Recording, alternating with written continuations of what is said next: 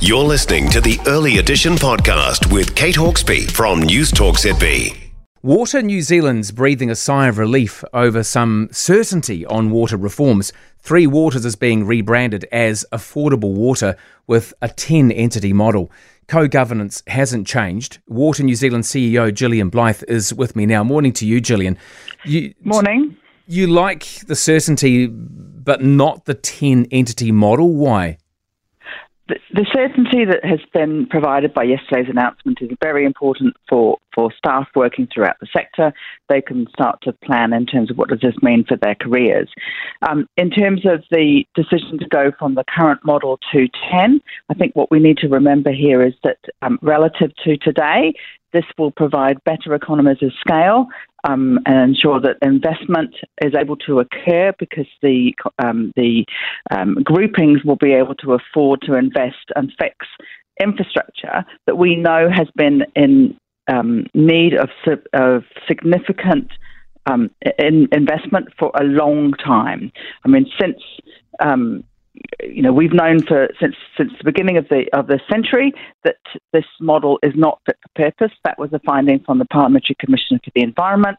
We have had multiple reports over the last couple of decades pointing to areas where we've needed to invest, whether that's in wastewater pipes or treatment plants, or whether in drinking water pipes and treatment, or in our stormwater infrastructure. We've got to invest. And it has to happen soon.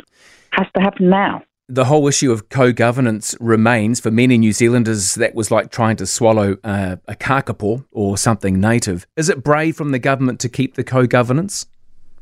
I think we need to remember that all councils have relationships with their local iwi and local hapu.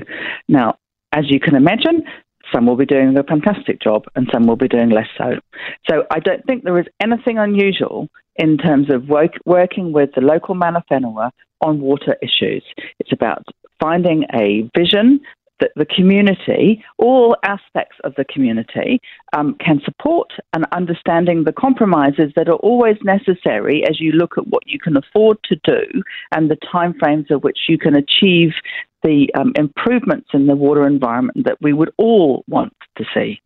Yeah, personally, I thought Affordable Water was like, a bunch of 5-year-olds were asked to come up with a name and that's what they chose. What does the government need to really do to get the public on side with this? I think there's a real need for us all to actually understand the current situation. We need to understand the level of non-compliance. I mean, we've got about 25% of our wastewater treatment plants throughout the country are already operating on expired consents, and there's another 25% that are operating in a very non-compliant fashion. What the consequence of that means is that we've got treated wastewater that's entering the environment in a standard that you and I would not want to see.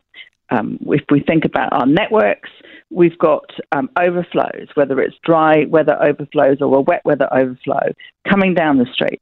We've got 20% of our water is lost between the source and the tap. Now, if you just think about that, if we are losing that much water, then that means that we're going to have to invest in a new water supply earlier than we would do if we were only losing 10%. Yeah, but Gillian, ironically though, the new model doesn't save ratepayers as much as the older model. Are you okay with that? I think all of us would love our future bills to be lower than they perhaps might be. But this is around relative to what we would have if the current model continued. The future is looking better. What we need to make sure is that we are seeing the investment happening early. 2 years further down the track for this to occur is potentially putting off the investment that we need. So we need to be able to see investment levels to be lifted in the near term, not just in the medium term, because that's what's going to be required to improve our water infrastructure and improve the water services to us all. Gillian Blythe, thank you so much for your time this morning, the Water New Zealand CEO. I tell you what, I'm just angry. I'm angry that so many councils and successive governments have just let this go till this point, and now we're all going to have to pay for it. For more from Early Edition with Kate Hawkesby, listen live to News Talk ZB from 5 a.m. weekdays or follow the podcast on iHeartRadio.